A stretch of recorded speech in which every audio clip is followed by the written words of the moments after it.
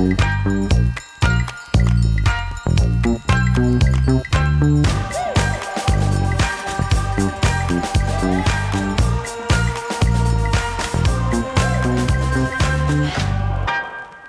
ne prieš, bet toks melodingas rinkėjo balsas, pristatantis Raimundą Celencevičių. Čia ką tik pašnekėjo Ginas Dabašinskas. Ir šiandien penktadienis, jau tradicinis penktadienis, mes organizuojame nedidelę kvotą žmogui, kuris pasiryžo galų gale ateiti ten, kuris yra numatęs per mūsų apklausos kabinetą. Aš čia norėčiau pacituoti, jau citavau kartą, bet dar syk norėčiau grįžti prie Jaroslavo Hašeko, čia yra Šaunio kareivio Šveiko tekstas. Kriminalistika, o kadangi žurnalistika ir interviu menas yra labai artimi dalykai, kriminalistika yra menas būti gudriam ir drauge lipšniam. Rėkti ant bet ko tuščias dalykas, su kaltinamaisiais ir įtariamaisiais turime elgtis mandagiai ir švelniai. Skvernelis taip nesielgia. Bet drauge reikia stengtis juos paskandinti klausimų sraute. Šiandien mes skandiname pretendentai kandidatus Gitaną Nausėdą. Aš norėjau sakyti kaip... Nausėda. Ne, Aušra Maldeikienė visai ką sako Nausėda. Taip. Ir yra kai kurie žmonės struktūriškai visada sako Nausėda. Aš manau, kad jinai sako struktūriškai. Gali būti. Taip, akcentuodama naudą. Gerai, tai gal, sakau, klausimų yra, tai gal pradėkime. Gerai, pradėkime. Pirmas klausimas būtų toks techninis. Ar yra temų, kurias iš anksto norėtumėt palikti nuo šaly? Ar tikrai visus klausimus, kurie kultūringai suformuluoti, galėsite duoti atsakymus? Nes priminsiu, esate dabar pretendentas į kandidatus, tai šiek tiek kitokia jūsų pozicija, nei buvote ekspertų situacijų. Jeigu klausimai lipšniai suformuoti, tai be abejo atsakysiu į juos ir norėčiau išvengti tokių temų, pavyzdžiui, kaip grybai. Ypač jeigu jūs dar ir latiniškų pavadinimų prašytumėt jų. Fungis, prie ko čia grybai? Taip, nieko ne prie ko, būtent, kad ne prie ko. Bet dėl to grybų šventai buvo. Nebus. Grybų šventai buvau, bet tai buvo sezono metu, dabar jau sezonas senokai pasibaigęs, naujas dar neprasidėjęs. Tai tiesiog būčiau pakankamai nekompetentingas, nors rinkti mėgstu. Žodžiu, nepripetrinau aš iki grybų, bet iš karto lipsnus klausimus. Koks buvo jūsų atlyginimas kaip SEB banko prezidento patarėjo ir vyriausio ekonomisto? Jis buvo toks pat kaip ir, maždaug toks pat kaip ir Lietuvos banko valdybos nario. Kurio? Ten kelyje jie gauna panašius atlyginimus. Tiesiog noriu, kad jūs tam tikrą žurnalistinį darbą atliktumėt ir susižinotumėt. Paklausim Ingridą Šimonytę. Ingrido Šimonytės, koks koks buvo jos atlyginimas? Turbūt labai panašus. Taip. Gerai, o produktus jūs pats perkat, ar tą daro žmona? Pasikeisdami. Tai nėra joks išskirtinis vieno iš mūsų reikalas, kaip kam patogiau. Ko gero, man nerečiau tenka pirktis, nes tiesiog mieste dažnai būnu. Grįždamas apsiperku. Bet perkuosi kaip ir daugelis Lietuvos vyrų su instrukcijomis, kad nesuklyščiau ir svarbiausia, kad ko nors nepamirščiau, nes tai būtinai pamirščiau ir patį svarbiausią produktą, kokį reikia. O kai jūs perkate, tai orientuojatės į akcijas ar taip atsainiai ne? Dar ir kaip orientuojasi. Jeigu tik tai neturiu geresnį išmanimo, kokį produktą perku, tai perku pagal akcijas. O favorit ar clever produktų pas jūs yra namuose? Čia tie gerieji produktai. Akciniai. Jeigu jūs pastebėjote, jūs faktiškai reklamuojate vieną ir... Kaip šiais laikais be reklamų? Kokia klaida. Tai aš... Mes visi už ją sumokėsim. Sakykim taip, yra linijų, į kurias aš galbūt nesiorientuoju, dėl to, kad man pasakė, kad geriau jas nesiorientuoti ir pinigų šiam tikslui netaupyti. Bet yra antireklama.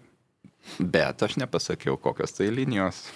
Gerai, bet dabar iš to viso išplaukia rimtas klausimas. Yra žmonių, kurie mano, kad jūs priklausote 1% Lietuvos, kuri niekada nesupras problemų rūpesčių tų 99%. Kurie su Skverneliu žiūri pro stiklą į jūs. Tai dabar tokiems pasakyti? Leiskit jiems atsakyti. Tai kodėl 25% yra šiandien pasirengę balsuoti už mane? Kiek sakėt? 25%. Mes turim kitus ketvirtus. Dar didesnį. Neliūdikite pretendentą. Jis gali atsisakyti kandidatuoti. Ne, tai žiūrėkit, kas yra elito kandidatas? Aš kartais susimastau apie tai. Ar tas žmogus, kuris per pastaruosius keletą mėnesių pravažiavo daugybė Lietuvos vietovių, spaudė rankas daugybė žmonių, kalbėjo, atsakinėjo nepatogius klausimus. Ar elito kandidatas yra tas žmogus, kuris sėdi į mašiną su švyturėliais, tamsintais langais, apsuptas apsauginio, praeina pro žmonės kaip niekur nieko? Aš čia girdžiu vaikišką juoką prezidentūroje. Ir net nelabai turi laiko ir pakalbėti, ir paduoti ranką. Tai manau, kad atsakymas pats savaime peršas. Čia, žinoma, jeigu lyginsim jūs ir Skvernelį, bet čia turbūt eina kalba apie aplinką, iš kurios jūs ateinat. Tai dabar mačiau yra dar viena kandidatė į prezidentus, vaikų darželio auklėtoja Raimonda Daunienė. Tai jeigu lygintumėm su ją, jūs būtų galima laikyti elito kandidatą. Aš nesuprantu šito žodžio. Aš matau elito žmogus savo komandoje, tai yra Juozas Budraitis. Man tai yra elitas. Pone Gitanai, aš jums pasakysiu, kas yra elitas. Taip. Jeigu žmogui patinka pirmoji Malerio simfonija, tai jis dar ne, bet jeigu 10. Deja, tada aš esu elitas, bet šitokio elito aš norėčiau būti. Bet tai yra kultūrinis elitas, į kurį aš lygiuojuosi, į kurį aš norėčiau būti bent šiek tiek panašus. Ir kuris, jeigu norite, formuoja Lietuvos veidą ir ypatingai Lietuvos veidą užsienyje. Tai tokio elito mums reikėtų kur kas daugiau ir aš norėčiau, kad 99% būtų elitas. Deja, taip turbūt niekada nebus, bet mes turėtume vieną kartą susitarti dėl tų žodžių, nes mes taip piknaudžiaujame šituo žodžiu ir šitą savoką, kad padarėme iš jo, net nebežinau ką, pusiau keiksmažodį. O taip neturėtų būti, nes turbūt turėtų būti įžeidu tiems žmonėms, kurie tikrai yra elitas, bet kurių mes kažkodėl niekada nepriskiriame elitui. Bent jau tie mūsų populiarieji žurnalai, kurie orientuojasi į gražias antraštes arba gražias nuotraukas. O sakykit, aš dabar beklausydamas jūsų požiūrio į elito apibūdinimą ir kalbu apie Malerio simfoniją, prisiminiau, kad jūs šitoje 15 min studijoje prieš kurį laiką, kaip savo mėgstamiausią kūrinį dainavot Picasso dainą Europos vidury. Ar čia buvo pataikavimas tiems kitiems rinkėjams, ar jūsų tikrai yra mėgstamiausia daina? Ar čia diapazonas toks? Picasso, taip, toks diapazonas. Nuo Picasso iki Malerio. Žinot, aš mėgstu melodingas dainas, ta prasme, man lyrika, kartais tokios romantiškos dainos labai prie širdies, štai kodėl man tikrai visai normalu čia būtų prisipažinti šitoj studijai, kad man Kastytis Kerbedis patinka ir daugelis jo dainų. Sveikatos jam, tarp kitko? Taip, dabar kiek žinau, ten kažkokių problemų sveikatos yra. Tai naktyva, ten, pavyzdžiui, dar kitos, būtent lyriškosios dainos, nes, pavyzdžiui, Pienių vynas man nepatinka, nors patinka daugybė žmonių, bet tos lyriškosios dainos, pagauna tiesiog ir aš galiu labai drąsiai prisipažinti, kad patinka. Picasso? Taip, man irgi yra dainų, kurios labai patinka. Europos vidury yra viena iš tokių dainų. Ideologiškai teisingai. Bet Maleris man patinka savo maištingumu. Aš mėgstu maištą. Man patinka maišta širdį, nes tai skatina mus judėti priekį. Tada pranckietiškas klausimas. O Pienių vyno autorius? Nežinau, ar turėčiau būtinai žinoti. Yra dalykų, kurių mes nežinom. Pavyzdžiui, nežinom, ar yra Marse gyvybė. Labai gerai nežinot, nes tada gali sužinoti. Klausykit, dėl to į elito aš dar turiu patikslinimų, bet tiek to. Einam toliau, nes mes čia nebaigsime iki ryto, iki prezidento rinkimų. Žiūrėkit, apie ideologijas turėjau paklausti. Ar politikas turi grįsti savo veikimą klasikinės politinės ideologijos principais? Ar vis dėlto dabar ideologijos jau yra mirusios ir siekiant veikti efektyviai, reikia tiesiog pragmatinio tokio konsensuso ar kompromiso laikytis? Kokį jūs renkatės? Ko aš labiausiai nemėgstu, tai kai žmogus užsideda iškabą ant galvos, sakykime, jūs Ginai užsidėtumėt ant savo aukštos kaktos iškabą liberalas, jūs užsidėtumėt iškabą socialdemokratas. Kodėl? Ir eitumėte keliu įrodinėdami, kad viskas telpa į šitą klišę ir į pasaulį reikia žiūrėti kaip liberalui, viskas turi būti laisva, viskas turi būti nesuvaržyta, viskas, kas nedraudžiama, viskas leidžiama. Jūs sakytumėt, kad viską reikia perskirstyti, kad reikia viską padalinti po lygiai. Tas pasaulis tiesiog per daug sudėtingas ir per daug įdomus, kad suspausti į klišes. Aš jau žinau, ką aš sakyčiau. Štai kodėl Laisvosios rinkos institutas, kurie šiaip gerbiu, nepatinka man vienu požiūriu. kad jie mėgina štai viską pakišti po šitą iškabą ir aš jau beveik jiems tik pradėjau šnekėti, žinau, kaip jie pabaigs savo visą remarką ir visą savo pokalbį. Ir visa tai suksis tame rate ribotų idėjų, kurios ir yra vadinamos liberalizmu. Žinau, kad kai kas sakytų, kad... Aš pratęsiu mintį ir pabaigsiu. Aš tikrai esu žmogus, kuris turi pažiūras ir manau, kad pažiūrų kova ir ideologijų kova ir šiandieninėme pasaulyje yra reikalinga. Bet tam tikro pragmatiškumo pritaikant jas tiesiog dėl to, kad gyvenimas keičiasi. Ir pagaliau mes išgyvenome Lietuvoje situaciją 90-95 metai, kai viskas atrodė vienaip, 2008-2009, kaip viskas buvo jau visiškai kitokioje situacijoje, na ir dabar 2019 dar kita situacija. Tai aš sakyčiau, esu kažkur tai tarp dešinės ir centro. Ir tikrai dabar pasiėmęs liniuotę centimetrais nepasakysiu. O jūs ant savo kaktos nerandu tokio apibūdinimo deramo, nes maža ką, kiekvienas gali atsisukti prieš tą, kuris jį ištarė. Tai. Ką užsirašytumėt? Liberalas? Kadangi mes jau pasiskirstėm, aš liberalas, čia yra socialdemokratas, tai jums kas liko? Nu, žinau. O dabar... Triki dalykas, nes šiaip aš, jeigu taip mes šitai frazai nesudėtumėme lietuviškų prasmių ir aš dabar būčiau su jumis kur nors, reiškia, Bavarijoje. Jūs turėsite tą galimybę. Ar kažkur kitur. Kodėl aš turėsiu tą galimybę? Nu, laukit, dar čia ne viskas. Bus dar tų vizitų? Tai va, tai žiūrėkit. Mes galėsim dirbti. Jeigu aš ten būčiau, aš pasakyčiau, aš esu konservatyvus žmogus.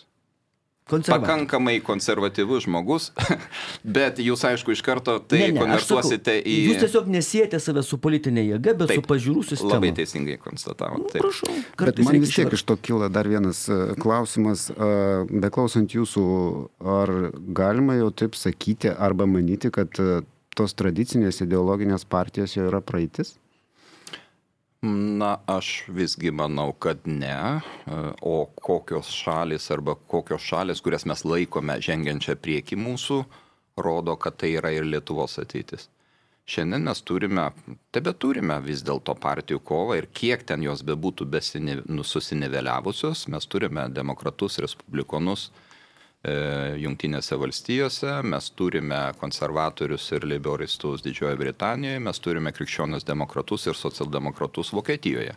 Kad ir nedaug tų vadinamųjų kertinių partijų likę tenai, bet vis tiek jos bent dvi yra ir jos atstovauja net ir šiandien tam tikras skirtingas vertybės. Visa tai liko ir aš manau, kad visa tai liks Lietuvoje.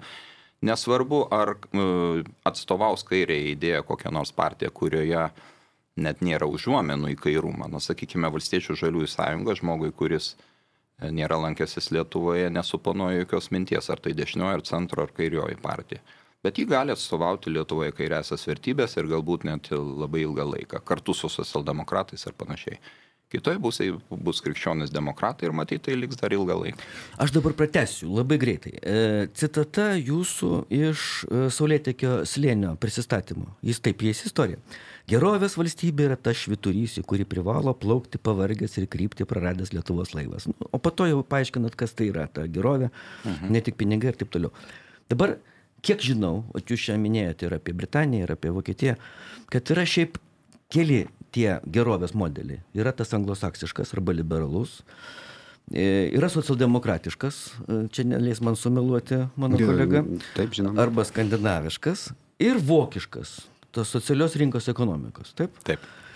Bet už pastarąjį pasisakė Tėvynės sąjunga. Ir jie irgi tą suvažiavime įtvirtino gerovės valstybės sąvoką. Socialdemokratai savo dokumentuose nuolat mini gerovės valstybės skandinavišką modelį. O už kurį jūs pasisakot? Tai mes pirmieji ir pasisakėme už vokiškai, nes tiesą sakant, net ne mes pasisakėme, o mes atlikome sociologinę apklausą. Palaukit, koks vokiškas? Ten 15 metai.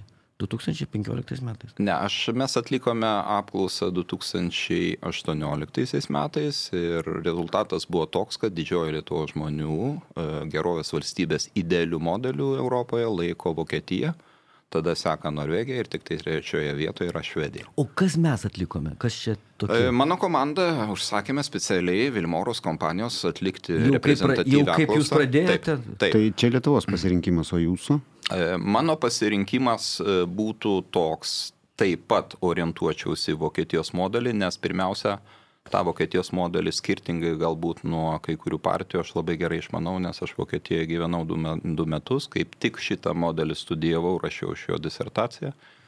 Ir man tai nėra vien tik tai teorija, man tai yra praktiniai dalykai. Nesutrikit, antrą kartą jūs konservatorius. Pats likimas tu. Nieko baisaus, aš manau jau... Trečią kartą, jeigu būsit, tada aš jūs badysiu balsiečių. Aš jau, taip būtent, aš jau link to jau ir vedžiau, bet Ginas mane aplenkė. Sakykit, nors per jūsų pirmąjį prisistatymą, kur paskelbėt, kad kandidatuosit į prezidentus, šalia jūsų stovėjo žmona, bet ar žmona prieš tai mėgino atkalbėti jūs nuo sprendimą? Ne, tai nebuvo atkalbinėjimas, tai buvo patikrinimas, kiek aš tikrai pasiryžęs ir kiek aš esu pasišventęs šitam tikslui. Kartais mes, žinome, sukūrėme tam tikrą stres testo situaciją, patikrinti tam, kaip žmogus tvirtai įtikėjo, kad privalo imtis atsakomybės. Tai žmona tokį, sakyčiau, patikrinimą atliko. Aš išlaikiau tą patikrinimą, prašau. Aš ar Lietuva čia? Ne, man tie tokie skambus dalykai nelabai prie širdies. Ne, aš čia ne apie Lietuvą. Aš kaip tik sakyčiau, kad tai pirmiausia buvo patikrinimas, ar tu esi pirmiausia pasirengęs daug ką paaukoti. Tame tarpe ir tai, kas galbūt ne iki galo priklauso tau. Tai yra ne tik mano asmeninis gyvenimas, bet mano šeimos gyvenimas, kartu yra ir kitų su manim gyvenusių ilgą laiką. Štai tokioje situacijoje žmonių gyvenimas. Nes jie visi atsidurs po stiklu. Ir jie visi atsiduria po tuo pačiu kalpoku, ar kaip jį tam pavadinti. Kubu. Taip, sakykime taip, ar plaktuku, ir jiems reikės šitomis sąlygomis gyventi. Tai buvo jie turėjo atsakyti savo daug klausimų ir jie tuos pačius klausimus kėlė man. Mano atsakymas buvo paprastas, o kas kitas, jeigu ne aš. Geras atsakymas. O žmona dirba? Žmona dirba, dėstytojauja Vilniaus verslo mokykloje. O žmona supranta, kad norint išlaikyti ankstesnį pajamų lygį, reikės daugiau dirbti jai. Kodėl, Gina, jūs vis tik apie pajamas ir apie pajamas? Žinot, man tai problema, jums tai ne, jūs 18 metų dirbat banke. Ir susitaupiau šį beitą teisingai. Bet jau dabar nebeturite santaupų, mes prie to deprėsim. Ne, turiu dar tas santaupų. Dar netidavėte? Gitano Nausėdos. Atiduosiu visas iki paskutinio. Nenorėčiau, kad mes kalbėtume vien tik tai apie santaupas ar apie pinigus, nes gyvenimas daug įdomesnis ir aš manau, kad idėjos, pasišventimas net ir šiais laikais yra vertybė, kurios neįmanoma išreikšti pinigais. Gitanai, nenorėčiau jūs nuliūdinti, bet jūs elitas. Nes jeigu ta gerąja to žodžio prasme. Procentais, kiek žmonių galvoja Lietuvoje apie pinigus ir apie išgyvenimą nuo atlyginimo. Ypač rinkdamiesi kažką. Ir iš tikrųjų mes dabar stengiamės jums padaryti gerą darbą. O ką tada vėlgi kalbėti apie to žmonės, kurie yra elitas ir kuriems trūksta išgyvenimo ir jie yra priversti galvoti apie pinigus? Ką jiems daryti? Mažintis NPD. NPD tai galima mažinti, o kaip NPD sumažinus pensininkui galima pagerinti gyvenimą, atsakykit man vyrai. Tik tai laukti Skvernelio pensijų padidinimo. Gerai, bet žiūrėkit, man tiesiog įdomu, ar jūs, kaip galvojat, ar žmonės supranta, kodėl jūs išeinate, žiūrėkit, čia būtinė situacija, iš šiltos vietos, taip? Ne tik piniginė prasme, bet saugaus gyvenimo. Čia yra iš esmės Lietuva, Europos Sąjunga, NATO ir visi skėčiai, kokie tai įmanoma. Bankas. Žinot, aš atsakysiu paprastai. Į žvarbę politiką, kur vėl nežino kas. Taip, kur laukia Skvernelį. Ir aš atsakau, kad aš išeinu dėl to iš tenai, iš tos saugios pozicijos, dėl to, kad būtų geriau jiems. Bet ar jie tą supranta? Ir įdomiausia, kad jie patiki tuo. Ir tai yra brangiausia. Aš susitikimuose atvirai jiems tai sakau, jie tai mato, jie to patikė ir tai yra didžiausias turtas, kurį aš užgyvenau per visą šitą rinkiminės kampanijos laikotarpį. Sakykit, ar esate religingas žmogus, ar veikiau kultūrinis tikintysis? Paaiškinkite mintį arba savoką kultūrinis tikintysis. Kultūrinis tai tas, kuris iš mados tikrųjų... tikintysis. Ne, nebūtinai. Sakykime, žmonės eina į bažnyčią dėl to, kad yra tokia šeimos tradicija. Jo, ir Velykos, ten tokia aplinka, šventės, kurias jie nuolat švenčia, nors iš tiesų galbūt ir netiki, kad Jėzus prisikėlė. Ir nepraktikuoja. Tada esu visgi tikintis žmogus, bet ne kultūrinis tikintysis, kadangi bažnyčiai ne dėl to, kad tenai vaikščiojo mano šeima arba vaikščiojo mano giminaičiai, o dėl to, kad tikiu, kad bažnyčia yra tam tikra koordinačio ašis, kuri leidžia mums nepasiklysti šitame sparčiai besikeičiančiame ir ne visada į gerąją pusę besikeičiančiame pasaulyje. Labai trumpai, jeigu galite, pagal sutartį su Vatikanu, katalikų bažnyčia atleista nuo pajamų mokesčio, nemoka nekilnojamo turto mokesčio. Šiaip jau kitų religinių bendruomenių atžvilgių nėra labai teisinga, man taip atrodo. Ar valstybė, kuri neturi valstybinės religijos ir visuomenė, kurie ne tik katalikai, kažkaip teisinga taip išskirtinę vietą suteikti vienai konfesijai, kaip galvoju? Bet tai yra mūsų oficiali religija, tai yra didžioji dalis Lietuvos žmonių, jeigu juos apklaustumėme, išpažįsta katalikų tikėjimą.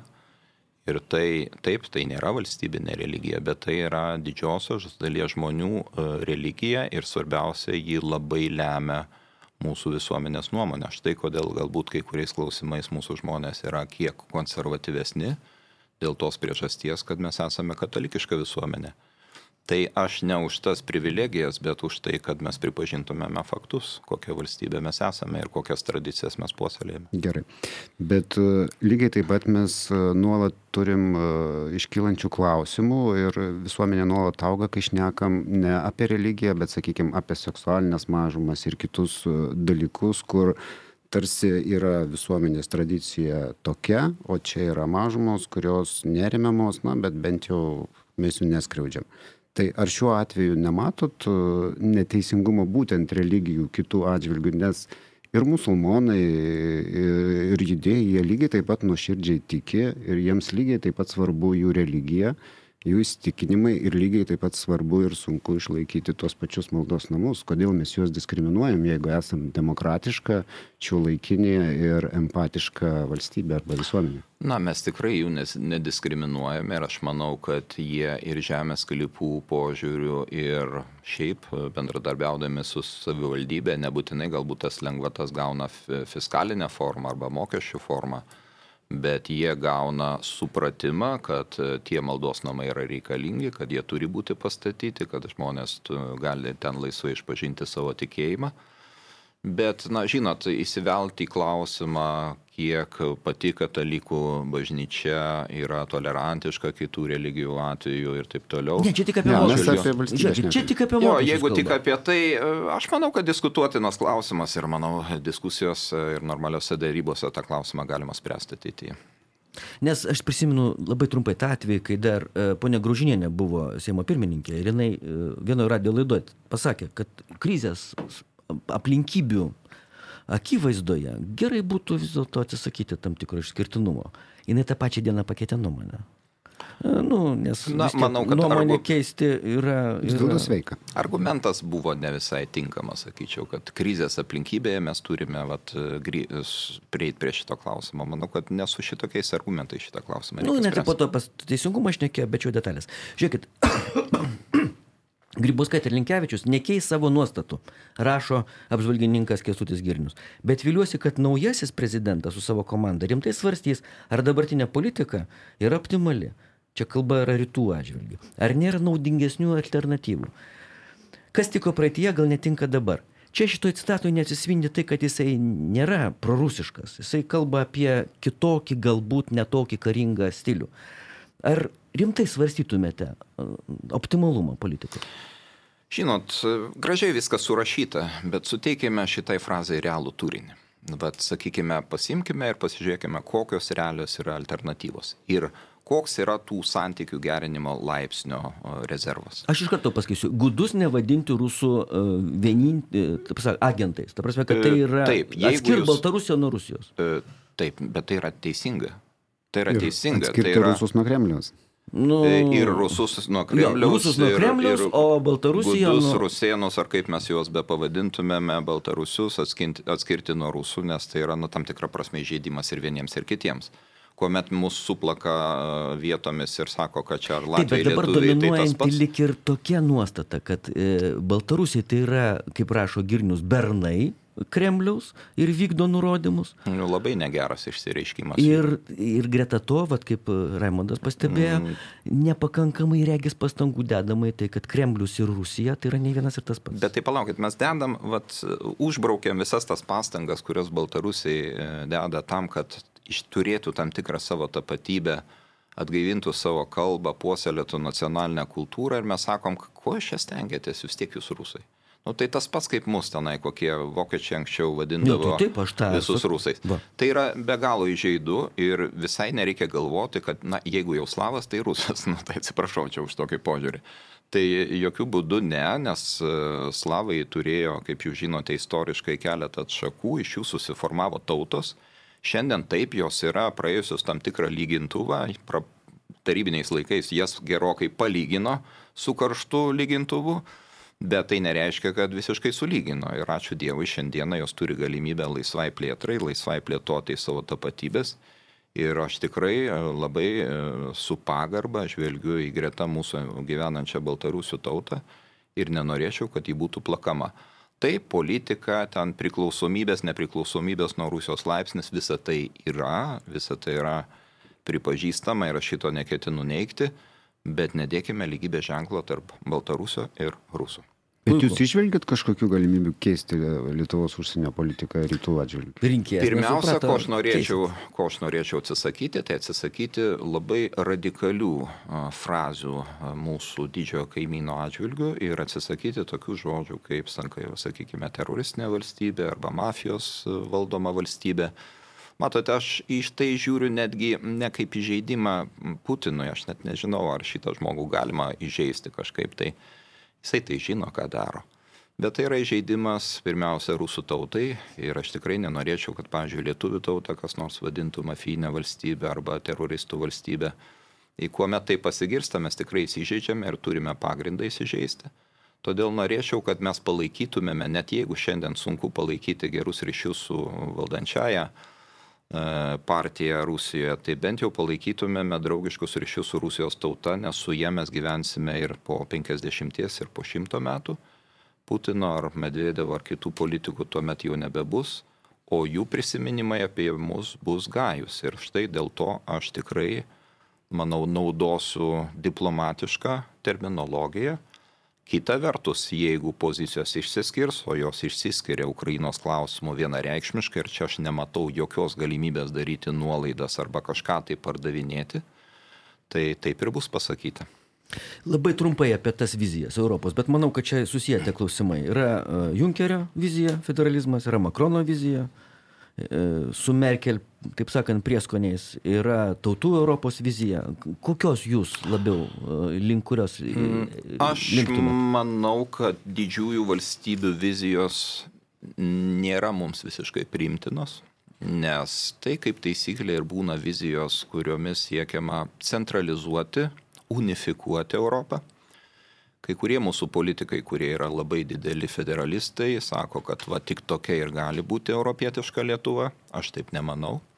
Aš visgi už konfederacijų Europą, tai yra, kurioje mažosios valstybės turėtų savo raiškos galimybės. Čia lenkiškas variantas. Tam tikrą nacionalinį suverenumą. Jūs vėl taip lengvai norite pakišti po klišėmis lenkiškas, nelenkiškas. Lenkai labiausiai advokatau. Taip, jūs gal netiksliau įvardinote, aš norėčiau, kad mes turėtumėme kultūrinės raiškos galimybės ir kad ne viskas būtų sprendžiama Briuselėje. Nes aš matau jau vieną blogą precedentą, kuomet Didžioji Britanija neapsikentusi, galbūt ir inspiruota kažkokiu išoriniu jėgų, visgi štai vieną gražią dieną pasakė, kad per daug atidavėme suvereniteto Briuseliui ir mums reikia šiek tiek jo atgauti. Tuo tikslu nematome jokio kito geresnio kelio, kaip pasitraukti iš ES. Kaip matome, tai buvo kraštutinis kelias, nelabai gerai iki galo apgalvotas kelias, kuris šiandien sukelia daug galvos skausmo pačiai Britanijai. Bet tai yra tam tikra reakcija į galbūt mėginimus pernelyg greitai užsukti varžtus vieningame ES kūne. Kaip balsuosite referendume dėl dvigubos pilietybės? Balsuosiu labai lengvai, balsuosiu už pilietybės išsaugojimą kitų šalių pilietybę priėmusiems mūsų žmonėms. Ir tą metaforą aš naudojau tikrai daug kartų, bet kadangi jūs turbūt jos negirdėjote, aš čia galėsiu lengvai šitoje studijoje pasikartoti.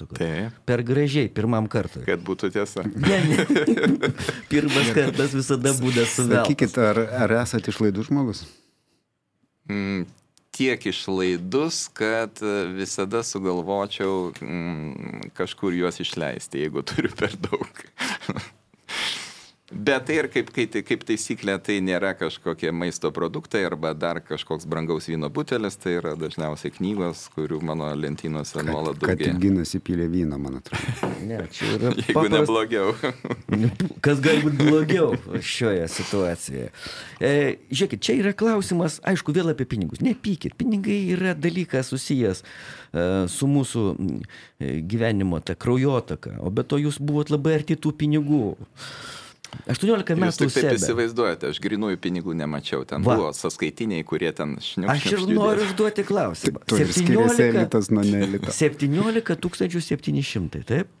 Tai ta suma, kurią Gitanas Nausėda perveda Gitanui Nausėdai, kaip kandidatui. Per 18 metų. Taip. Nuoširdaus ir įtempto darbo dviejose pozicijose. Buvote pirmininko patarėjas ir po to vyriausias ekonomistas 10 metų. Sutaupėte 17 700. Tik tai. Ir po to jūs sakote, kad jūs neišlaidus žmogus. Kur pinigai? O kas jums sakė, kad tai visos mano santaupos? Jūs sakėt, kad visos Facebook'e buvo parašyta. Kadangi jūs paskelbėt, kad visos jėgos Lietuvai, tai mes padarėm logiškai išvadą, kad reikia žvelgti ir toliau tą pačią kryptį. Čia gerbėmiai Lietuvai, o čia sakėt Nausėdai. Darykim skirtumą. Sau pervedu tiek, kiek būtina pervesti ir svarbiausia, kiek galima maksimaliai pervesti, o Lietuvai atiduosiu visas jėgas, jeigu reikės finansus, bet svarbiausia, kad atiduosiu ne tik tai o aš matau, kad ketina atiduoti ir visi žmonės, kurie būriuojasi aplink mane. Kadangi jūs dabar pasiryžot jau, kaip matau, visiškai iki galo tapti Lietuvos prezidentu ir su tokiu pasiryžimu nežinau, kaip jo galima netapti, gal galėsit atsakyti atvirai į klausimą, ar jums siūlė daryti karjerą finansinių paslaugų grupėje SEP už Lietuvos ribų? Ir jeigu siūlė, kodėl atsisakėte? Jeigu nesiūlė, tai kodėl? Buvo tokie pokalbiai turbūt kokiais 5-ais, 6-aisiais mano darbo SEB metais, bet matote, aš dar labai seniai, prieš 27 metus, kuomet studijavau Vokietijoje, labai aiškiai savo tą klausimą atsakiau ir atsakiau, kad viskas. Tai buvo paskutinis kartas, kuomet aš tokį ilgą laiką gyvenu už savo šalies ribų. Ir tiesą sakant, tai nebuvo net kažkoks tai, super patriotizmo pliūpsnis. Patikėkite, jeigu galite patikėti. Aš tikrai jaučiuosi blogai gyvendamas ilgą laiką ne Lietuvoje.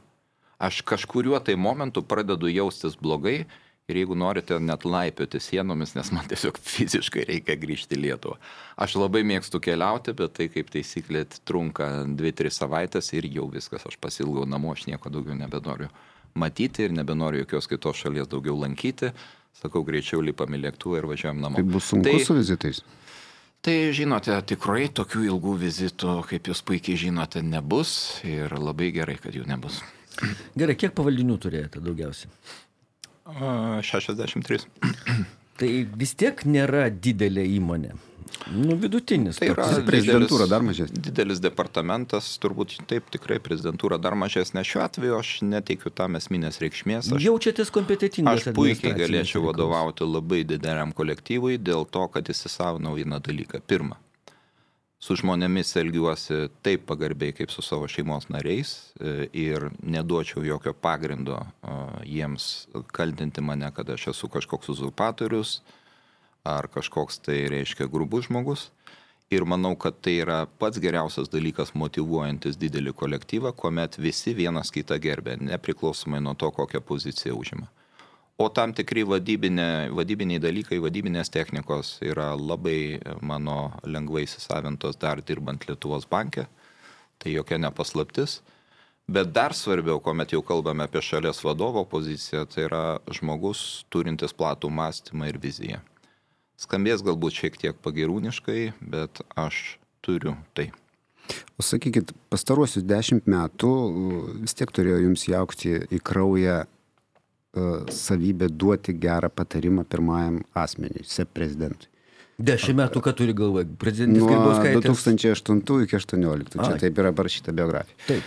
Kaip jūs įsivaizduojate, ar sunkus bus tas virsmas iš duodančio gerą patarimą į tą, kuris galbūt net turėtų nepaisyti gerą patarimo, bet priimti labai blogą sprendimą vien dėl to, kad vėliau būtų gerai? Puikus klausimas ir iš tikrųjų tokius sprendimus aš simuliavau daugybę kartų įsivaizduodamas, kad štai esu. Jūs žinote žodį simuliacija prasme? Ne ta prasme, Ginai, būtent modeliuodama situaciją, labai arti stovėdamas praktinės politikos, kai kada mane permesdavo net į kitą barikado pusę ir sakydavo, kad aš jau tenai ir reformų programas kažkokias kūriau ir panašiai. Ne, aš stovėjau labai arti ir pats modeliuodavau situaciją, kaip daryčiau, jeigu būčiau dabar premjero pozicijoje ar kažkokioje kitoje pozicijoje.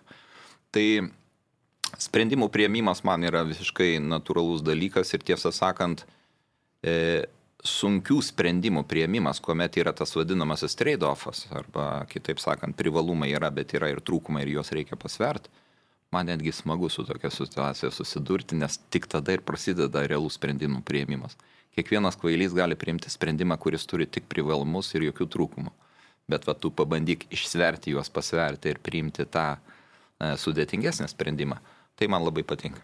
Ir 2008 metais būtumėt priėmęs tuos, jau ir 2009-aisiais, tuos pačius sprendimus, kaip premjeras Andrius Kubilius ir finansų ministrė Ingrida Šimonytė? Daug sprendimų būčiau priėmęs tokius pačius. Vienas sprendimas buvo visiškai klaidingas, tai buvo nesiskolinimas iš Tarptautinio valiutos fondo. Ir tuo metu rašiau, ir dabar tą patį galiu pakartoti. Tai buvo vienintelė civilizuota galimybė išeiti minimaliais nuostoliais iš šitos krizės. Šito nebuvo padaryta, tai aš šiandien atvira burna sakau, kad tai buvo klaida. Daugelis kitų sprendimų buvo tiesiog išprovokuoti pačios krizės mechanikos ir daugelį tų nepopuliarių sprendimų patinka kam nors ar ne, reikėjo daryti. Jeigu jie nebūtų buvę daryti, būtų buvę kur kas dar blogiau, nes biudžeto deficitas, skolinimasis būtų buvęs dar trejopai, keleriopai didesnis. Gerai, dabar suprantu, kad Jakeliūno komisijos išvadose paskandinot savo konkurentę, o pats išplaukėt. Ne, aš tiesiog atsinešiau 2009 metų kovo 24 dienos ištrauką iš savo didelio straipsnio, kuriame viskas buvo taip surašyta, kad man net šiurpas ėjo nugarą, nes ten buvo viskas parašyta, tartum tai rašyta šiandien. Jūsų straipsnis turėjo dėkingą skaitytoją. Taip, skaitytojas, man atrodo, buvo tikrai dėkingas. Nors jis vėlavo ir turbūt nespėjo paskaityti. Įsivaizduokite, tampate prezidentu ir jums teikia Saulių Skvernelį premjerus. Tvirtinat ar ne? Jeigu iš čia galvojate, kad paspendėte man spastus, tai aš juos ne, mes realybę šnekam. Gerbėmieji, žinot, kad 98 metų yra konstitucinio teismo išaiškinimas, kuris išaiškina šitą procesą. Ir tai nėra vyriausybės atsistatydinimas ir kūrimas iš naujo. Tai yra įgaliojimų grąžinimas. De facto mūsų Respublikos prezidentai kartu su naujos vyriausybės tvirtinimo taip pakeisdavo kai kurios ministrus. Taip yra buvę istorijoje, bet dar niekada nebuvo taip, kad kvestionuotų premjero parinkimą, jeigu tą premjerą teikdavo ir siūlydavo valdančioji dauguma. Tai jeigu toks kandidatas bus siūlomas, prezidentas turi jį patvirtinti, įdan neišprovokuotų lygioje vietoje politinės krizės. O jeigu turėsit galimybę rinktis tarp Skvernelio ir Landsbergio? Čia jūs dabar jau apie kuriuos metus kalbate? Apie 2019. 20-uosius. Turiu galvoj, kad dabartiniai bruzdesiai Valstiečių ir Žaliųjų sąjungoje rodo, kad jie gali šiek tiek dar pabirėti. Ir yra visos prielaidos susiformuoti ir naujai valdančiai daugumai. O tada viskas labai paprasta. Jeigu valdančioji koalicija siūlys Gabrieliaus Landsbergio, jūs turbūt ne apie Vytautą Landsbergį kalbėjote, taip? Jis dar pakankamai gruvus. Žinoma, kad ne. Gabrieliaus Landsbergio kandidatūrą, aš manau, kad nebus prielaidų atsisakyti tvirtinti šitą kandidatūrą. Vėlgi, siekiant išvengti politinės krizės, kuri nereikalingai kiltų, jeigu būtų kitaip. Gerai, dar apie stilius, bet aš norėčiau jūsų šiek tiek komentaro. Yra tvirtinama, kad Dalios Grybauskaitės komanda nėra savarankiškų asmenybių, kurios reikštų kitokią nuomonę negu ji. Jeigu ten atsiranda, iš karto jos yra pavyzdžių, pasitraukia. O Valdo Adamkaus, prezidento Valdo Adamkaus komandoje buvo daugiau savarankiškų ryškesnių žmonių ir vienais ar kitais atvejais jie net užgoždavo prezidentą ir, galima sakyti, sudarydavo jam problemų. Kuris stilius atrodo efektyvesnis ir jums asmeniškai priimtinesnis? Aš turbūt nedėčiau lygybės ženklo pirmojoje ir antrojoje Valdo Adamkaus kadencijoje. Taip, galbūt tam tikra tendencija pastebima, kad buvo tokios, sakyčiau, labiau matomos asmenybės šalia prezidento. Jeigu jūs klausimą formuluojate štai šitaip, aš jaučiuosi pakankamai stiprus ir protingas, kad toleruočiau šalia savęs protingus, stiprius patarėjus, nes manau, kad tik tokiu būdu galima sutelkti visas jėgas tam, kad Lietuva žengtų tvirtai į priekį. Ir kad prezidentas galbūt kitą kartą neatsidurtų sudėtingoje situacijoje dėl to, kad patarėjai buvo per silpni, nevalingi ir jų patarimai buvo pakankamai neadekvatus susikloščiusiai situacijai. Aš noriu turėti pačius geriausius patarėjus ir visai nebijau atsidurti jų šešėlėje, nes tiesiog pasitikiu savimi. Gal galite įvardinti žmonės, kuriuos norėtumėt, neturit sutikimo, bet, sakykime, žiūrėdamas iš dabarties perspektyvos, norėtumėt matyti savo patarėjais? Aš norėčiau juos įvardinti, bet aš dabar jų negaliu įvardinti, nes manau, kad sukelčiau problemų tiems žmonėms būtent dabar. Jie dalyvauja mano rinkiminėje kampanijoje netiesiogiai, bet jie nenorėtų būti įvardinti kaip dalyvaujantis dėl labai paprastų ir tokių pragmatinių priežasčių. Tai, pavyzdžiui, užsienio politikoje aš jau dabar matyčiau savo patarėją ir tai būtų tikrai ir stiprus, ir pakankamai jaunas žmogus, kuris, manau, tikrai labai gerai šitoje pozicijoje atrodytų. Bet negaliu šito daryti, nes tiesiog žmogus užima tam tikras pareigas, yra priklausomas nuo vyriausybės.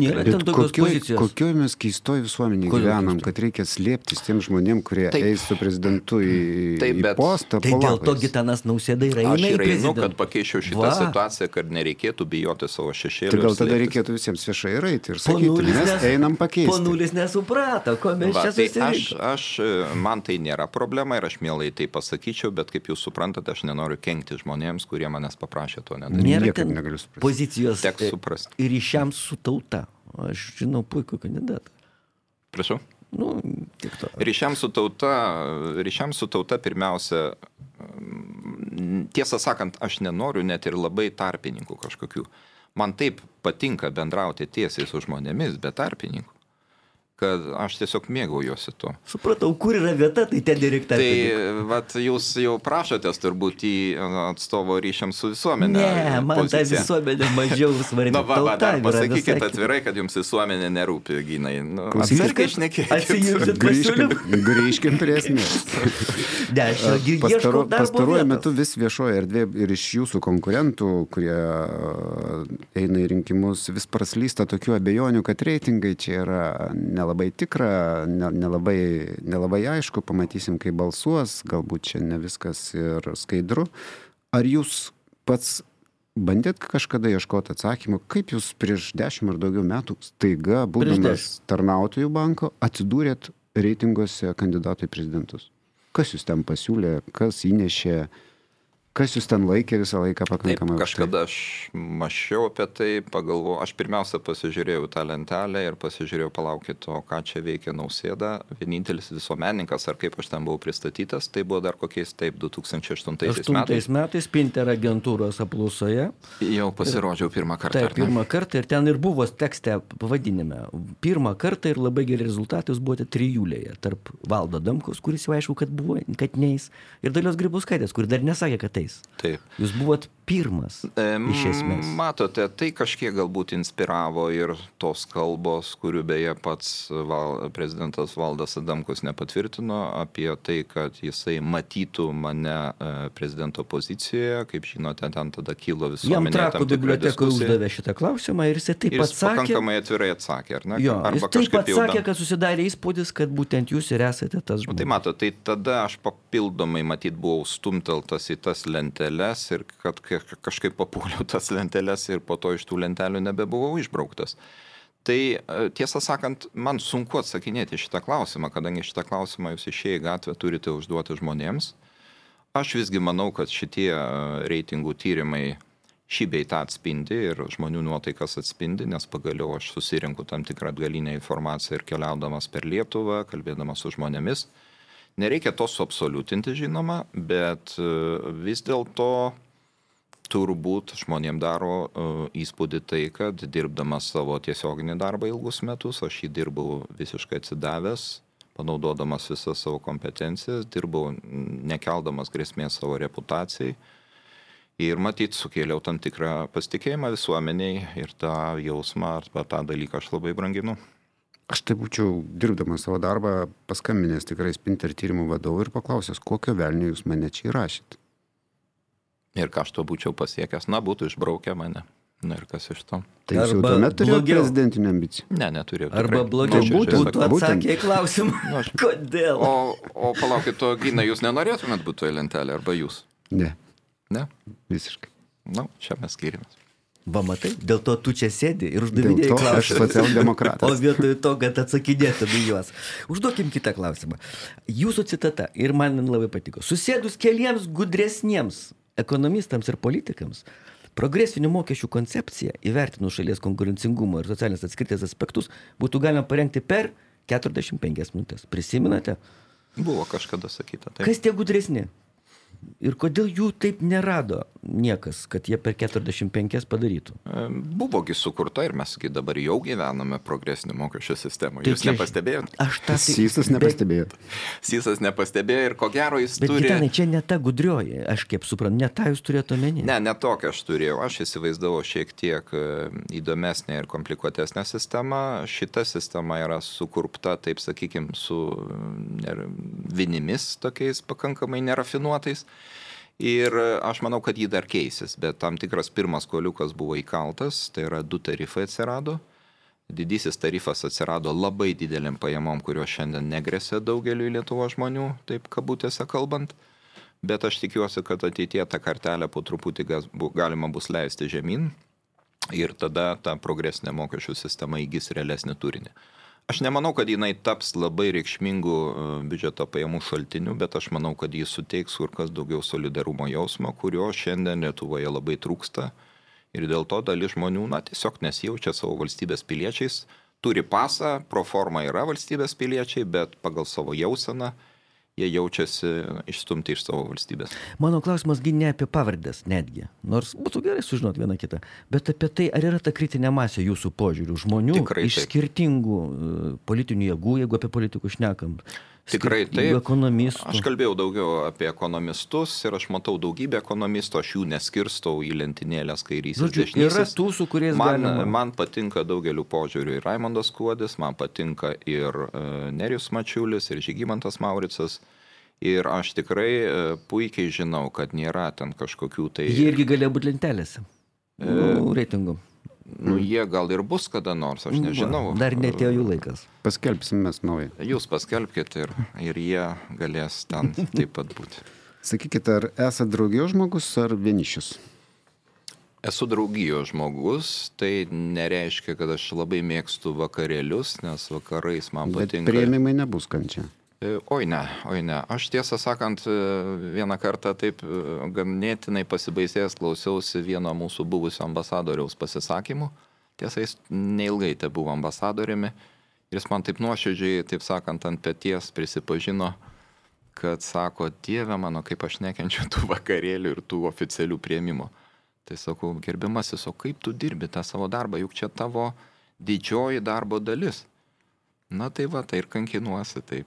Tai va, aš už tai ir nenorėčiau būti rašytas. Ne, ambasadorio didžioji darbo dalis, kad jūs žinotumėte, tai yra iš vakarėlio ateiti namo, ten kažkokia. Ir kitą rytą tvarkingai išeiti darbą. Ne. Surašyti viską, ką ten tu. O tai žinot, yra didelis. Čia žinot kaip daktarui, ne? Tada jau mygti. Apžiūrėti pacientą ir dar krūvą popierių užpildyti. Po dvigubo to, žinot, su dūmais. Ateini ir dar turi rašyti, o visi kiti eina žiūrėti televizoriaus. Ne, aš visgi esu ekstravertas, bet turbūt ne tas kraštutinysis ekstravertas, nes man kartais būnant ekstravertų labai reikia pabūti ir intravertų, kitaip tariant, užsidaryti, pabūti vienam ir aš tada vėl galiu eiti į visuomenę ir mielai joje būnu. Bet tai galit pažadėti, jeigu laimėsit prezidento rinkimus, sugrąžinsit pagaliau priėmimus į prezidentūrą, ar ne? Taip. Bet geras atsakymas. Sakyčiau, tokie atsakymai, jie puošia mūsų pokalbį. Žinoma. Nes jeigu dar kažką pasakyčiau, tik sugadinčiau atsakymą. Būtent. Ir dabar gali taip arba ne atsakyti klausimą, o remtis reikia išbandytais draugais. Ar svarbiau profesionalumas ir kompetencija? Turiu galvoje komandą, kaip formuosi. Apie lytį net nešnik. Apie lytį tai gerai, kodėl? Yra daug lyčių. Palaukit, bet čia kalbame apie jau valstybės... Taip. Nes, matot, čia subtilus dalykas yra. Viena vertus yra skaidrumas, viešieji pirkimai, taip pat ir žmonių. Nes kiekviena ministerija turi politinio pasitikėjimo. Bet antra vertus mesgi suprantam, kad negali žmonės tik pagal tokius kriterijus nesupras jūsų už pusę žodžio. Gerbėmieji, aš einu su šūkiu visas jėgas Lietuvai, kuomet aš sakau šitai. Gitanai, taip sako tikus paskikas. Gerbėmieji, aš ten vienas jau klausau, o jis sako, gerbėmieji. Ir aš suprantu, kad jis kalba publikoms. Taip, bet visas jėgas Lietuvai aš kreipiuosi ne tik į savo draugus, kad tik tai jūsų visos jėgos Lietuvai. Aš kalbu apie visus žmonės, kurie nėra mano draugai, aš jų gal niekada gyvenime dar nebuvau sutikęs. Tačiau jie yra tinkami užimti vienokias ar kitokias atsakingas pareigas ir tokiem aš teiksiu pirmenybę palyginti su tais, kuriuos jūs paminėjote draugystės išbandytais žmonėmis. Turit priešų? Taip. Esate žaidus? Taip, bet palyginti trumpam laikui. Įsivaizduoju diskusijas Skvernelis, Nausėda. Taip, bet, tarp kitko labai gerai formuluoti. Ar turite gebėjimų rasti kompromisą tą moderatoriaus talentą, kaip galvot, ar iš tikrųjų esat kompetitingas, kai jau matot, kad susipriešinimas juodas ir reikia susodinti. Nes dabar Viktoras Pranckietis bandys susodinti prezidentę su Skverneliu. Kaip pas jūs su tuo? Nes jūs kartais, aš patikslinsiu, įrašuose savo Facebook'e, jūs leidžiate savo literatūriniam talentui neužmigti. Ir laikas nuo laiko. Dabar šiek tiek snaudžia. Dabar šiek tiek stekėtės. Ne dėl to, kad snaudžia, o dėl to, kad autorius dirba kitus darbus. Dabar jis cukruojasi. Dabar ten tiek daug būdvardžių, kad aš negaliu prasiekti. Gina, jūs gerą klausimą uždavėte ir aš dabar pamiršiu savo atsakymą, nes jūs užšnekėjot jį ant viršaus. Jūs pamiršite pirmąjį atsakymą, o tikrąjį pasakysite. Priminkit klausimą. Klausimas yra paprastas, dėl to sugebėjimo suderinti skirtingus interesus. Tai mano atsakymas būtų toks, tiesą sakant, daugybę kartų aš paauglystėje buvau įvairiuose konfliktuose, tačiau tik tai vieną kartą esu gavęs į žandą. Taip ir pagalvoju. Greitas buvo? Ne, va būtent dėl moderatoriaus talento. Užkalbėjo žmogus. Taip, pradėjau kalbėti ir tada tas agresyvusis žmogus pagalvodavo, o ką iš šneka iš viso. Ir pamiršdavo, ką jisai ketino padaryti. Ginas rado dar vieną jūsų citatą. Taip pat kviečiu visus užkasti atgal į žemę šiandien išsitrauktus kirvius. Pamiršti nuoskaudą, sutramdyti ambicijas. Ar jūs galvojat, kad lengva nugalėti ambicijas? O gal ambicija ir yra tai, kas varo politiką į priekį? Ambicija ne tai, kad nugalėti, bet ambicija paslėpti ir užgniaužti. Ambicijos nedingsta. Čia, kaip žinote, tvarumo dėsnis. Kerštas turi būti šaltas.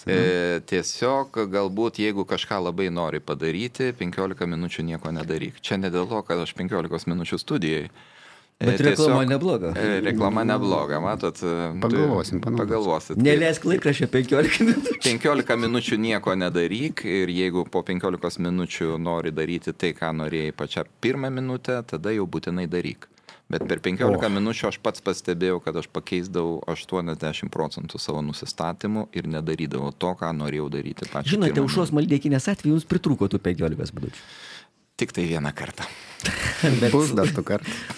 Bet čia šiuo atveju, jeigu jau tą temą pratęsus ir greit pabaigus, intelektualinė diskusija, ji pavirto emociniais aiškinimaisis ir ad hominem, tai prasme prieš asmenį. Tai galbūt nepuošia abiejų pusių. Taip. Bet va čia, šitoje publikoje mes turim nuostabią intelektualinę diskusiją be emocijų. Ne, su emocijom, jos visos teigiamos. Emocijos yra, bet jos labai geros, konstruktyvios emocijos, ar ne? Ar jūs jaučiatės kitaip? Ne, mes jaučiamės taip puikiai, ypač kai pasidalinom tais ideologiniais vaidmenim. Aš net nežinau, kur čia tas laikas prabėgo, jau viskas, pabaiga. Bet aš dar labai norėčiau paklausti, nes Ginas čia yra bandęs užrašyti vieną klausimą, bet ir neužbaigęs. O kodėl jūs skaitot Gino klausimus? Jūs pats savo Todėl, kad jis vyresnis. Pas mus japoniška pagarbos struktūra. Visą laiką į mano pensijinį amžių apeliuoja. Ginas bandė rašyti klausimą apie Dalios Grybauskaitės prezidentavimo 10-metį. Kokį jis jums palieka įspūdį ir... Neprimetinėkit savo atsakymą. 3 geri dalykai, kuriuos jį padarė ir 3 prasti dalykai, kuriuos jį padarė? Na, nelengva taip iš karto 3. Aš manau, kad Dalia Grybauskaitė buvo tvirta prezidentė, išsikovojusi pagarbą ne tik tai tarptautinėse institucijose išorėje, bet ir šalies viduje, tai patvirtina jos aukšti reitingai. Antra, ji labai nuosekliai laikėsi geopolitinės vakarietiškos orientacijos ir saugumo garantijų, kurias mums teikia būtent NATO ir kitos euroatlantinės organizacijos. Trečia, ji tikrai yra sulaikiusi nemažai tokių, sakyčiau, keistokų sprendimų, kurie gimdavo Lietuvoje, juos būdavo ketinama įgyvendinti, bet jį vetuodavo, tvirtai stovėdavo, kad šitie įstatymai arba teisės aktai nebūtų priimti. Ir tai yra jos tikrai nemenkas nuopelnas.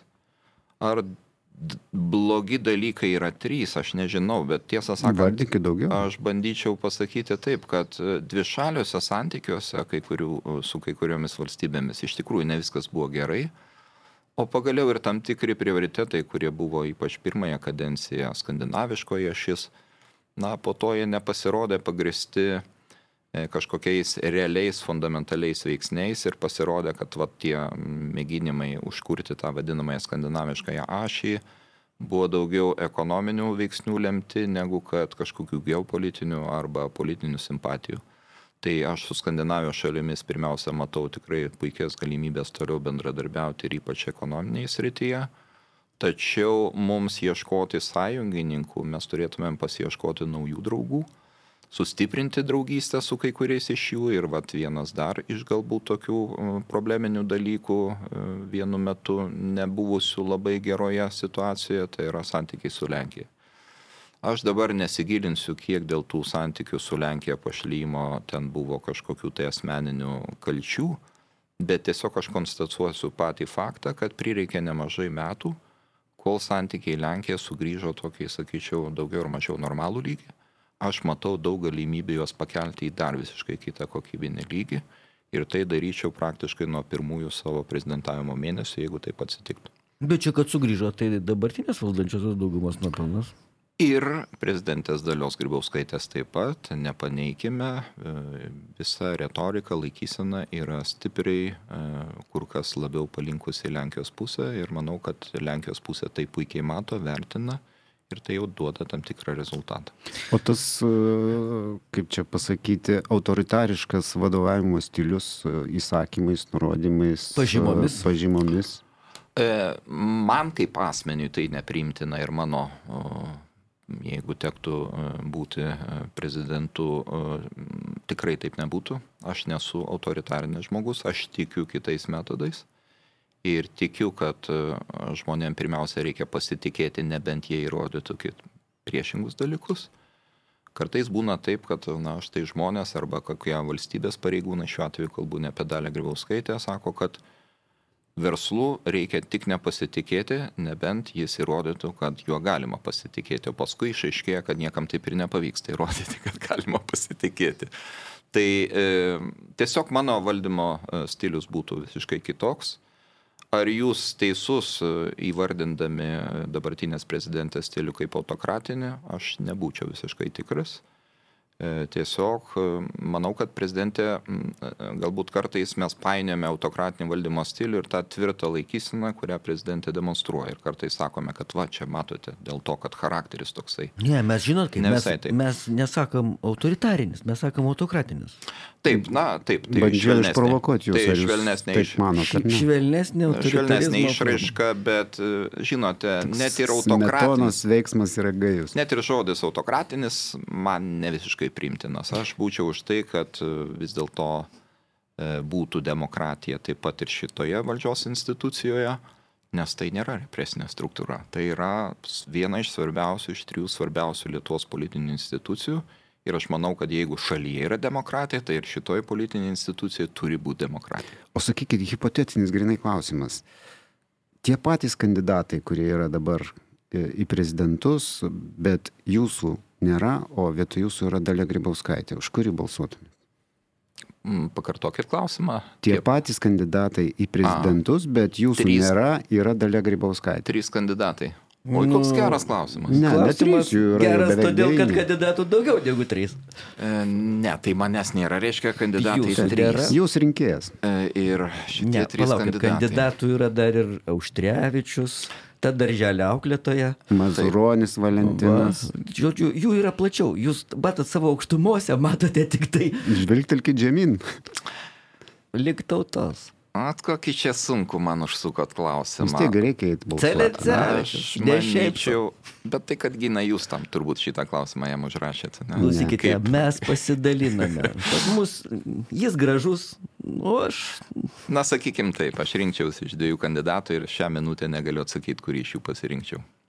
Matai, koks atsakymas? Iš tų, kurie aukštai beje? Iš tų 3. Iš 2. O, tai vėl link konservatyvumo linkstam. Gerai. O kas jums sakė, kad aš rinkčiausi tarp 2 moterų, gal tarp 1 moters ir 1 vyro? Mums niekas nieko nesakė, bet mes turime... Pamenu labai gražią nuotrauką, kur Gitanas Nausėda su Arvydu Juozaičiu vieną šalia kito puikiai jautė. Yra labai gražių nuotraukų, kur aš šalia Dalios Grybauskaitės sėdžiu, dar gerokai jaunesnis. Tai dėl to ir graži. Gerai, jūsų šūkis, kaip priminkite visas... Jėgas Lietuvai. Aš dėl jėgų vis suprantu. Kai jų yra, tai jų yra akivaizdu. Kai nėra, irgi akivaizdu, kad nėra. Va, aš dabar, pavyzdžiui, šiek tiek...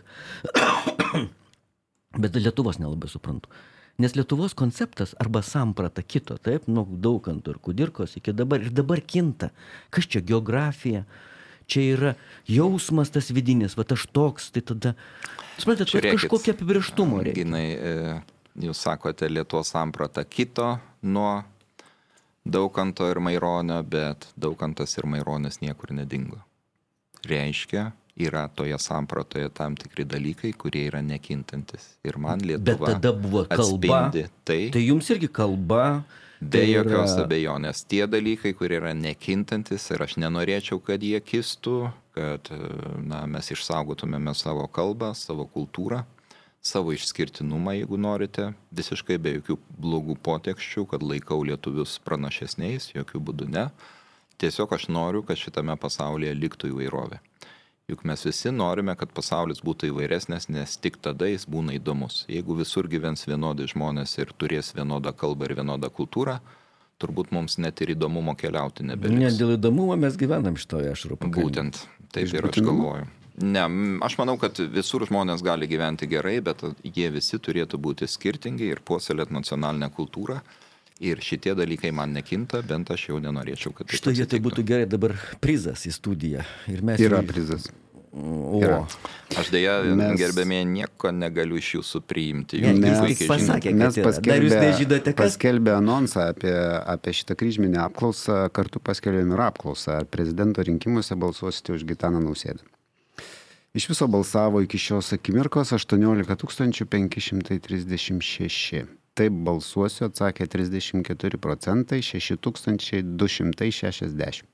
Ne, nebalsuosiu 43%, 7951. Nežiūrėkite, taip jį nesėpinasi liežuvis. Ir dar nesu apsisprendęs 23%, 4325. Puikus rezultatas, reiškia aukštesnės negu šiuo metu Spinter tyrimai rodo. Ir net aukštesnis negu Arvydo Juozaičio. O koks buvo Arvydo Juozaičio? Ne, 70, 69 ir 19 už. Taip kad jūs kol kas lyderis mūsų apklausų. Antras esate ir lyderis. Aš mes pirmą kartą įrašėme į sąrašą, bet pasirodo, matot, atitinka. Ačiū jums ir už tai. Ir už tai. Neviltingai nuskambėjo, bet tiek jau to. Gerai, man atrodo, kad mes čia visai neblogai padėliojam. Įspūdis buvo toks, kad jūs maksimaliai vis dėlto atviras žmogus. Stengiatės juo būti. Man atrodo, kad ta fasadinė kultūra, kurią jūs išsiugdėte finansų institucijoje, jinai iš tikrųjų labai reikšmingas privalumas. Žmogus privalo dėti pastangas būti draugiškas ir būti pagarbus. Čia yra pastanga. Aš visais atvejais stengiausi išlikti atviras ir nuoširdus, bet žinoma, yra klausimų, kuriuos, jeigu jūs būtumėte uždavę, aš nebūčiau galėjęs būti atviras. Ir jūs suprantate, kokie tai yra klausimai, bet kadangi mes čia buvome kultūringoje publikoje, jūs tų klausimų neuždavėte. Apie rusus mes nieko neklausėme. Ne. Beveik. Manau, kad jūsų tų klausimų paklaus kiti. Ypač kiti kandidatai į prezidentus. Gali būti. Sėkmės jums, tikiuosi, kad mes nenuvarginam jūsų, nes jums dar ilga maratoninė rinkimų kampanija. Ir aš tikiuosi, kad dar tarp pirmo ir antro turą mes galėsime aptarti rezultatus. Galėsime. Tarpinius. Ačiū jums, kad atėjote. Ačiū jums. Su mumis buvo Gitanas Nausėda. Galima įvadinti Nausėda, nuo žodžio nau dabar, arba Nausėda, nuo žodžio kažkokio tai žodžio. Ne, mano pavardė labai lietuviška, ir mano teisė rinktis lietuviškąją šito žodžio reikšmę, nes tai iš tikrųjų atsirado kaip nausėdija, kaip naujai įsikėlę žmonės, matyt, kažkurie mano protėviai buvo nauji gyventojai kažkokiame kaime ir jie buvo pavadinti Nausėdomis. Tai gali būti jo. Atėjo laikas ir Gitanui Nausėdai ieškoti naujos nausėdijos. Šiaip pašmaikštavo mielas kolega Raimundas Celencevičius. Čia buvo ir Ginas Dabašinskas. Ačiū, kad klausėtės. Mes ne prieš, bet iki.